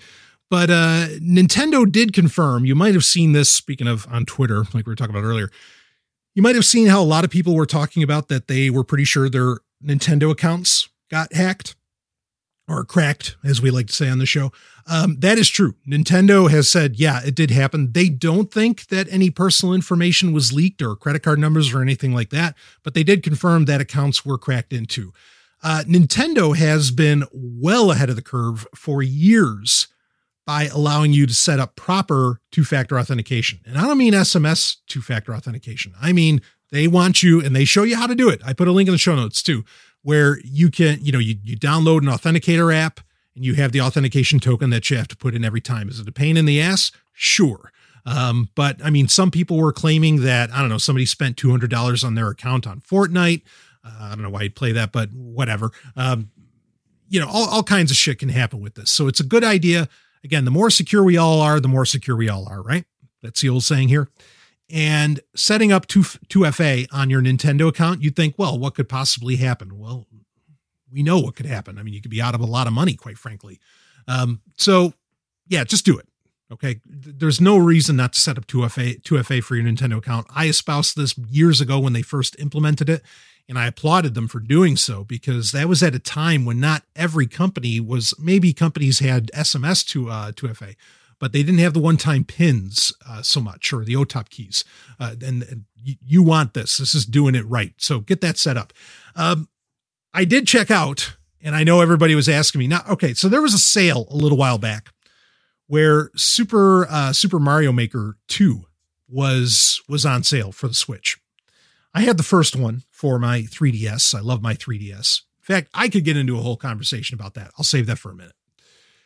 And you could get, I don't know, for whatever, however much after the sale. It's rare that first party games go on sale for Nintendo. Okay. So when it happens, you kind of jump on them, right? And Super Mario Maker. So I picked it up and I tried it out and I was like, oh, this is really, really cool. Well, they just came out with, what was it, version 2.01 or whatever, that they just dropped about a week and a half ago. And holy shit. I mean, this is a game that effectively lets you make your own Mario games. Now, you can't sell them. You can't distribute them individually. Like, you know, you can share it with people online and they can play it online more or less. And they can even, I think to some degree, they can download it onto their own Switch. But it's not like you can suddenly get into the gaming business. Okay. I mean, maybe someone at Nintendo's watching and will be like, holy shit, what a great Mario level design. Let's hire this guy. That might happen. But you can't really make a business out of this. Okay. I'm sure there are people that somehow have figured out how exactly, but it's not like, you know, you make a game and you get to put it out there on, you know, different platforms and blah, blah, blah. It doesn't work that way, but it's still really, really cool. And I mean, I got to admit, I always go back to classic Mario games when I just want to, you know, do some mindless feel good stuff. I mean, I really do, because I know those games by heart. You know, I mean, I've been playing Mario games pretty much my whole life. I mean, from Donkey Kong up, quite frankly. And so, you know, I can get into like making my own levels and everything. That's really cool. But now Nintendo, they really put this on steroids with their new, with the final update to Super Mario Maker 2. Because now you can make entire worlds, not just as in you can make the, you know, the world map, right? It's not, I mean, every level would be technically a world, but now you can make the entire world map where you could make, you know, a game like Super Mario World, Super Mario Brothers 3, and so on. They also put in a lot of sprites from Super Mario Brothers 2, which I thought that was a really nice touch as well. But I tried this out and hot damn, that's some good stuff. It is really cool. I mean, what you can do, I mean, it's almost like a whole other game. You could have sold almost a whole other game by just adding in the world map feature. And Nintendo basically put it out there for free as long as you already had the game. And it is so well done. Are they going to end up doing Super Mario Maker 3? Yeah, probably at some point. I mean, I would see that happening. And I'm sure they are beta testing, you know, this whole concept with this. Frankly, I think Nintendo would be very smart to basically to allow people to sell their Mario games made with Super Mario Maker, whatever version that happens to be. And I mean, they could create their own, you know, gaming industry with this, you know, and right down to controlling the software. I mean, there's plenty of software that kind of does that sort of thing, anything, right? From Dejica and so on. You know, I'm aware of that. But for Nintendo to do it and to do it on the console itself, pun intended, talk about a game changer. That would be huge. I mean, I really, really think that would be a remarkable thing for them to do, because now it's to the point where you could create something that I think could hold monetary value in the Nintendo eShop or, you know, in any game store, really. So really, really exciting. If you haven't checked out Super Mario Maker 2, or if you played it a while ago and you haven't fired it up in a while, oh, it's time, because the things people are making with the whole world maps are just fucking insane. All the levels you got to go through, all the worlds you have to go through. Awesome. I love it. But, you know, I got to say, the more as non-limiting as that is, right? I got to tell you, the Switch still feels kind of limited. I still feel, you know, the more I play the Switch, the more I realize how great the 3DS is as a console. And it really is. I mean, the only thing the Switch, in my opinion, has over it is, you know, the more direct multiplayer, right? And yeah, of course, better graphics, sure. But overall, fuck. I mean, the 3DS can just do so much. It can do so much more, and everything's offline. I think that's great. Actually, there was a story recently that there's like limited versions of the eShop where you can redeem codes, even though the eShops don't sell anything. Those are starting to get shut down for the 3DS around the world. I'm not going to get into that conversation again. I've done whole Gaming Grid episodes about how the problems with digital games, but damn. Yeah, I got to tell you, like the more I play Switch, the more I love what the 3DS can do. The more I love that system. I dare argue, I still think that's the better system, pound for pound. And you have so many great games for that thing, and it has such a great legacy. I really hope that it lasts a good long while, and then Nintendo really does keep supporting it. I mean, I forget when Super Mario Maker 2 came out, but it's been out for at least 2-3 years, I want to say. I mean, and for them to keep pushing out updates for it, that's pretty good. So I'm hoping Nintendo will keep supporting the 3DS, because again, it makes me want to go back to it. You know, like the more I play on the Switch, and I really, even the simple shit, like the fact that the Switch doesn't have themes yet, you know, for the UI, what the hell, you know? But then I pop on, this is something, we got to talk about this too. Okay. So, cause this is the good stuff. I'm really not complaining here, because you know what? You don't have to just have a 3DS or a Switch. You can have both. Isn't that amazing? If you can find them, right? Apparently 3DSs have been selling out, and so have Switches, supposedly due to, you know, production issues out of COVID-19. But anyway, I could power my 3DS, and there I have that gorgeous, from Sega themselves, I have those gorgeous UI themes or system themes with the Dreamcast, where it has that beautiful music playing in the background, or the Sega Saturn. This is what made me think of it. This is something else worthwhile. I shared this in the Telegram group. This is fucking awesome. So there's the company called Terra Onion. And we talked about this in the Gaming Grid in the past, where they released a cartridge that goes into a Genesis or a Genesis compatible system, say like the Mega SG. And they came out with a cartridge. It's called the Mega SD, and it's an FPGA cartridge that can hardware emulate right on the cartridge most of, I think, Sega Master System, Game Gear, Genesis. It might not do 32X, but I know it can do Sega CD, and that's what got everybody excited about it, was the fact that it could so beautifully, and again, it's FPGA, right? It's field programmable, it's a board. It's not software emulation. It's hardware emulation. Even that's kind of a disrespectful way of talking about it. It's perfect. And the fact that you could do Sega CD on it so well got people really, really excited. I think there was an issue with 32X with it. But anyway, they came out with a new, not a cartridge, but an FPGA board that has a hard drive on it, or that you can put on it. You can add USB or whatever to it. Anyway, and you can plug this in, no soldering. You open up, crack open your Dreamcast, or here's the real beauty, or your Sega Saturn, right? You put this FPGA board on it. In place of, here's the winner. Here's the other winner.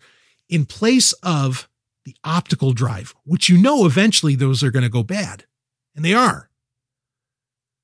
You pop that on, and then, you can play the games right off the hard drive, which is great for speed, right? Because there's no load times due to the optical drive. But then if your optical drive died, which for Saturn's becoming a very real thing, and I'm sure for Dreamcast to some degree as well, and it instantly recognizes which system you have it in. I mean, it'd be a pain in the ass. If you wanted to do it for Dreamcast and Saturn, you probably want two of them. They cost a couple $100, okay? But I think this is totally worth it, because you could put on a huge hard drive. You could have every fucking Saturn game ever. You could be playing Panzer Dragoon Saga, right? Which, good luck getting that to work anywhere. We hope it gets a re-release on Switch. But regardless, yeah, this is a big deal. And I want this for the Saturn alone, even though the Dreamcast, I think I would argue that could be argued along with the 3DS. That could easily be argued as the greatest system of all time. But, hot damn. Yeah. I'll take one with the Sega Saturn hooked up. I mean, in a heartbeat, because there's so many great Saturn games that a lot of people never really played, and that are a pain in the ass to emulate. And also a lot of them, code's gone. And so it's not like you're even, you're lucky to even get a re-release of them in the future, and to have that more hardware-esque emulation involved. That's the way to go. I think this is such an exciting prospect. So check out Terra Onion. I think they're supposed to be shipping in June. You can pre-order them now. Obviously, they'll make them based upon the amount of pre-orders they get. So it's not like they're going to sell out as long as you get it ahead of time. I know I was just talking about how, don't pre-order. But the release time for this, I mean, this is such a basic thing. This is like on Kickstarter, right? On Kickstarter, if somebody's selling a board game, like they're doing a Kickstarter for a board game, that's a pretty safe bet to do a Kickstarter for, because there's whole companies that churn these fucking things out, right? That people will do Kickstarters for. They just come up with the rules and the design of the game overall. There's some things that you can kind of count on. And Terra Onion, I mean, if they don't do this, they are dealing with, I've said this for years, the gaming crowd, PC gaming or otherwise. I mean, this is the most hardcore fucking fan base you're ever going to deal with in your life. And you piss them off, you're in trouble. You're not going to do business again. I mean, it's just not going to happen. So I have confidence that this is a product that's going to come out, and I'm excited for it, because this means that I don't have to wait for Sega to come out with the Sega Saturn Mini, right? Which is really the whole thing I wanted them to come out with. And we got to think about this too. We're going to get to the climax. Don't worry.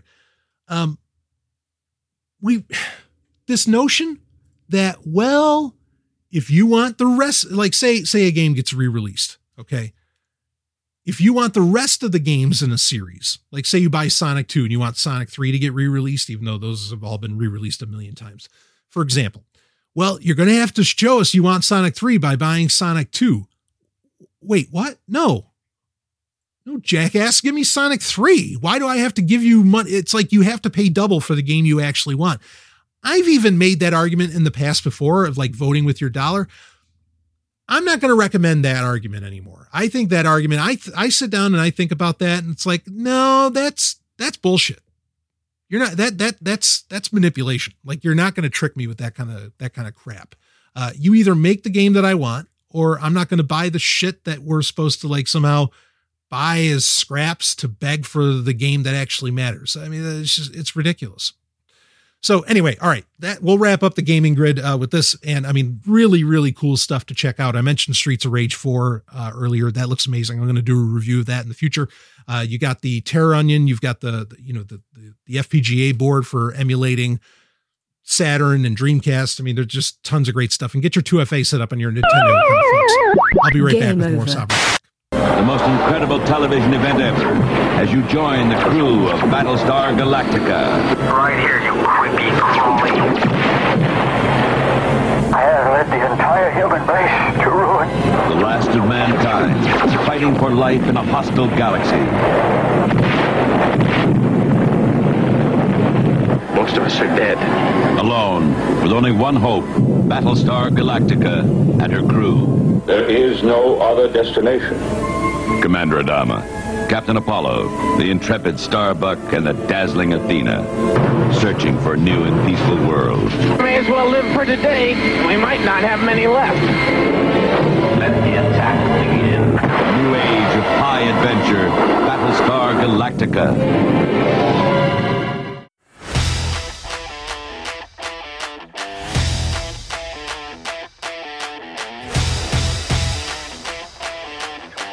Album of the Week.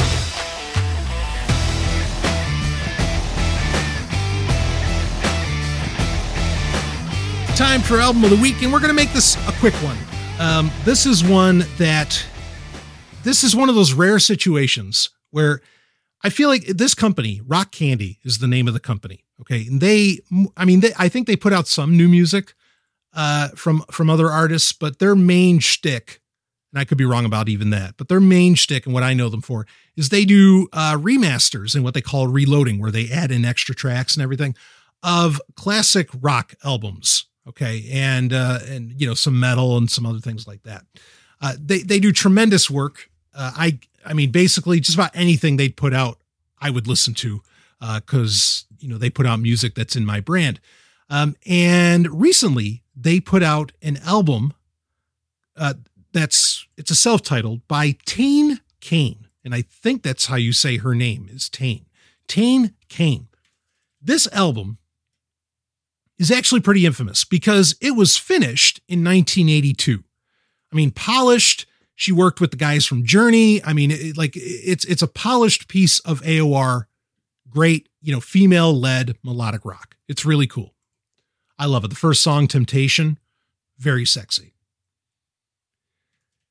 And, it had been out there as a bootleg by varying companies or, not companies, but varying people. You can get them at, remember record shows? Anyway, you used to be able to get bootlegs and everything of this. But they finally gave it an official release. Now, I don't even know if Tane Kane is still alive. I don't know if she's making any money off of this affair, but it's a dynamite album. I mean, it sounds like it's from 1982, but it's definitely a very rich sound. And I think Tane Kane has a tremendous voice. The guitars in the background are just, they're very, very rich, very full. I love it. If you're into AOR, or just melodic rock in general, you are in for a real treat with this. And I'm just so glad that it finally got an official release. And I can't imagine, I think Rock Candy is just like, well, we got rights to it. Let's put it out there. People will buy it. It's not one of those scenarios like we were just talking about. It's like, well, you're going to have to buy this album if you want to get the one from Tane Kane. No, Rock Candy's like, all right, yeah, we got it. Let's put it through the mastering process. Let's put it out there, limited print. Great. That's awesome. It's a fine way to do business. I love what Rock Candy does. And this is a real treat of an album. So check it out. Tane Kane by Tane Kane from 1982. You're going to love it. I'll be right back with more. Hey, baby, I know. You are tired of Gmail. You have had enough. Well, I have a solution for you. What I want you to do is you go to Fastmail, okay? It's fastmail.sovereigntech.com. That's the URL you can use. You're going to get a discount with that. You are going to love this. This is email for email's sake. This company does nothing more. Just email, and they do it right. All the latest security technologies. You want to log into your account with your YubiKey? You can do that. Fastmail has your hookup. Very inexpensive plans. I want you to check it out. You go to fastmail.sovereigntech.com. That'll get you the hookup, and it's an honor to have them as a part of Sovereign Tech. Woo! Let's get back to the show.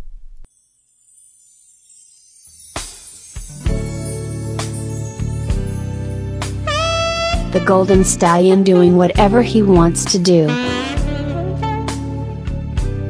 The climax.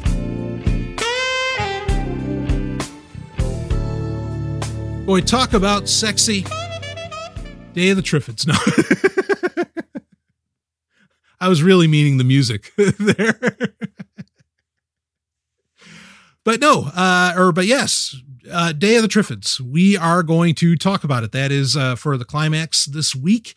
And I saw when I was a kid, because a movie of Day of the Triffids got made in the 60s.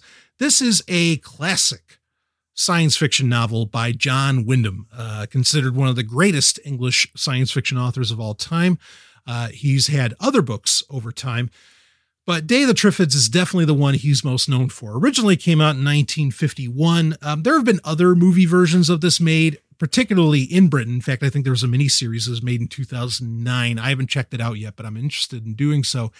And this is, very much your classic. In fact, one of the classic post-apocalyptic science fiction pieces of work. What effectively happens is that there is this new creature that comes into being for whatever reason called a Triffid, which is kind of like a plant with legs, kind of. And one night, and it has a certain like oil that people want for varying Triffid oil that they want for varying reasons. Anyway, we don't need to get into that. But basically, after some years that Triffids have been around, there's this meteor shower that happens one night on Earth, and everybody on Earth sees it, or almost everybody. Anybody that saw this meteor shower with all these green lights in the sky, the next day they wake up and they're blind. Now, if you didn't see it, you're not blind after the fact. Okay. And this is where the, post-apocalyptic part comes in, because what if nobody can see? Like we were saying earlier, vision is so important, or, that perception for us is, or that sensory perception for us is so important as humans. What happens when we lose it? Well, Day of the Triffids explores that.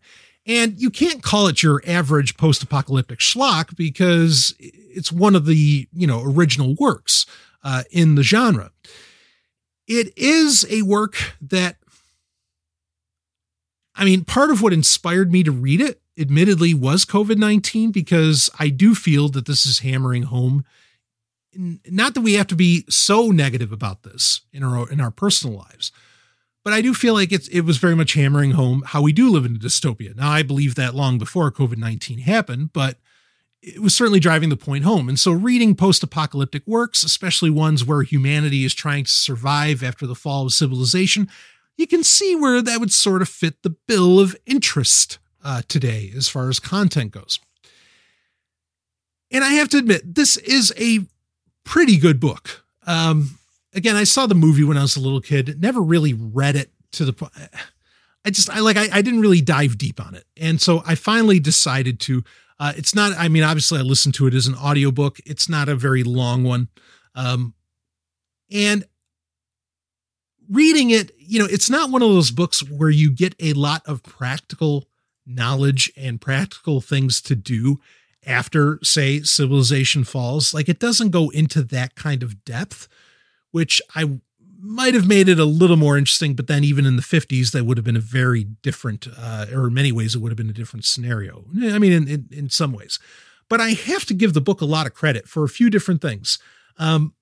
It espouses some pretty unconventional ways, or unconventional ways of living. It espouses, I mean, it does espouse polyamory. There are other aspects to it. I mean, in fact, there's a couple points where it's funny. It's almost, and I'm usually careful when I attribute this to any work of fiction, but it's almost an anarchistic book. It's almost an anarchist work, because it speaks towards the end very highly of people that basically got together, in some ways kind of started their own tribes, did not want leaders at all. And in the book, this like new military that starts to form around the fall of civilization, they don't like that. And so, like, it really is, it is a book that ultimately rips on government. I was expecting the book to, admittedly, talk about sexy. I was expecting the book to be kind of sexy, because I remember the movie being touted as very hedonistic. I didn't see that in the movie, and so I thought, well, maybe the book will be kind of hedonistic. No, not really, not at all. I didn't get that, So that was clearly marketing tactics on the part of the movie studios at the time. So it's not a sexy book as far as that goes, unless you're, into being maybe the new Adam and Eve or something, which, I don't know. It is a book that has spawned sequels. In fact, there was Night of the Triffids, which came out a few years ago. There's also Age of the Triffids. Now, if I have any listeners in Canada or New Zealand, that's apparently the only place you can buy this book, Age of the Triffids. I would love to get my hands on a copy of this. So you can email me, perhaps, if you're interested in getting that book to me, because I would get it professionally scanned and get it online, and then who gives a shit about copyright law? Woo! But anyway, Day of the Triffids, I mean, it's a believable work of science fiction. Like, it doesn't get fantastical at all. And I think that's part of its enduring appeal, is that really anybody can read it. It doesn't get too far out. It's not a Space Marine work by any stretch of the imagination. I mean, there's, basically Marines in it, I guess. But it gets at, what I did really like about it is it gets at cutting away, when the Triffids basically start to take over, and, when everybody goes blind, it does get at, okay, wait a minute, what is a byproduct of civilization and what part is actually being human? And it does explore that to some degree. And I thought that was a very worthwhile thing for science fiction to do, and especially for it to really, in my opinion, come to anarchistic conclusions within it. I think is very intellectually honest. The biggest negative for the book, in my opinion, is that it ends very strangely. It basically ends quickly with like a paragraph where the lead characters, and there's only a couple of them, but the lead characters are recreating a civilization that vows to take the Earth back from the Triffids. This part, I was like, you didn't really learn your lesson, did you? You know, because like the whole book is exploring, hey, maybe don't fuck with nature. Well, the one philosophical aspect that the book doesn't cover is, you know, what if this is kind of how, I mean, it does describe that humanity did this to itself, or that there's the potential that humanity did this to itself, even though the Triffids might have been the catalyst. I think that's worthwhile to bring up, but there's no philosophical conversation around, you know, hey, maybe it's the Triffids' turn, right? Maybe it's their time to fly. And I thought that was disappointing. And to just end, like maybe John Wyndham planned on doing sequels for this. He had plenty of time. He wrote plenty of other books that were also post-apocalyptic, but he never went back to this. It just seemed weird that it ends with like a paragraph saying, and then humanity started another civilization, preparing for the day when they could take the Earth back from the Triffids. It came off as kind of anticlimactic and way too fast. So in that sense, it was sort of disappointing, but since it's a shorter book, I think it's an enjoyable read and I'd recommend checking it out. And I mean, it is one of the original post-apocalyptic works. And so, you know, it's worthwhile for that alone. You know, if you're somebody that's easily depressed, maybe don't read it right now during COVID-19. But, you know, there's a mindset that I think is worthwhile to glean from Day of the Triffids based upon what we're going through right now in the world. So that's what inspired me to read it. That may be why I recommend you give it a listen, because as I've said on the show many times, it's the science fiction method, right? Science fiction allows us to theorize based upon the changes going on in our world. And so it can be as worthwhile, in my opinion, as the scientific method of getting at useful information. So give it a shot. Day of the Triffids by John Wyndham. It's a classic from 1951. If you've never read it, or if you read it a long time ago, give it a reread. Or like if you only saw the movie, oh, for fuck's sake, read the book, because the movie's just, you know, it just doesn't do anything for you. So anyway, that's it for this episode of Sovereign Tech. Thank you to everybody that supports the show. Thank you to the sponsors, including, gotta mention them out, Free Talk Live. I want you to go to freetalklive.com. Check them out. We appreciate them sponsoring Sovereign Tech, the number 26 talk show in the United States. We talk about everything we're talking about here, and they ain't going to censor you like Twitter does, baby. I guarantee you. So anyway, go check them out at freetalklive.com. Go to sovereigntech.com to listen to thousands of hours of newly available content.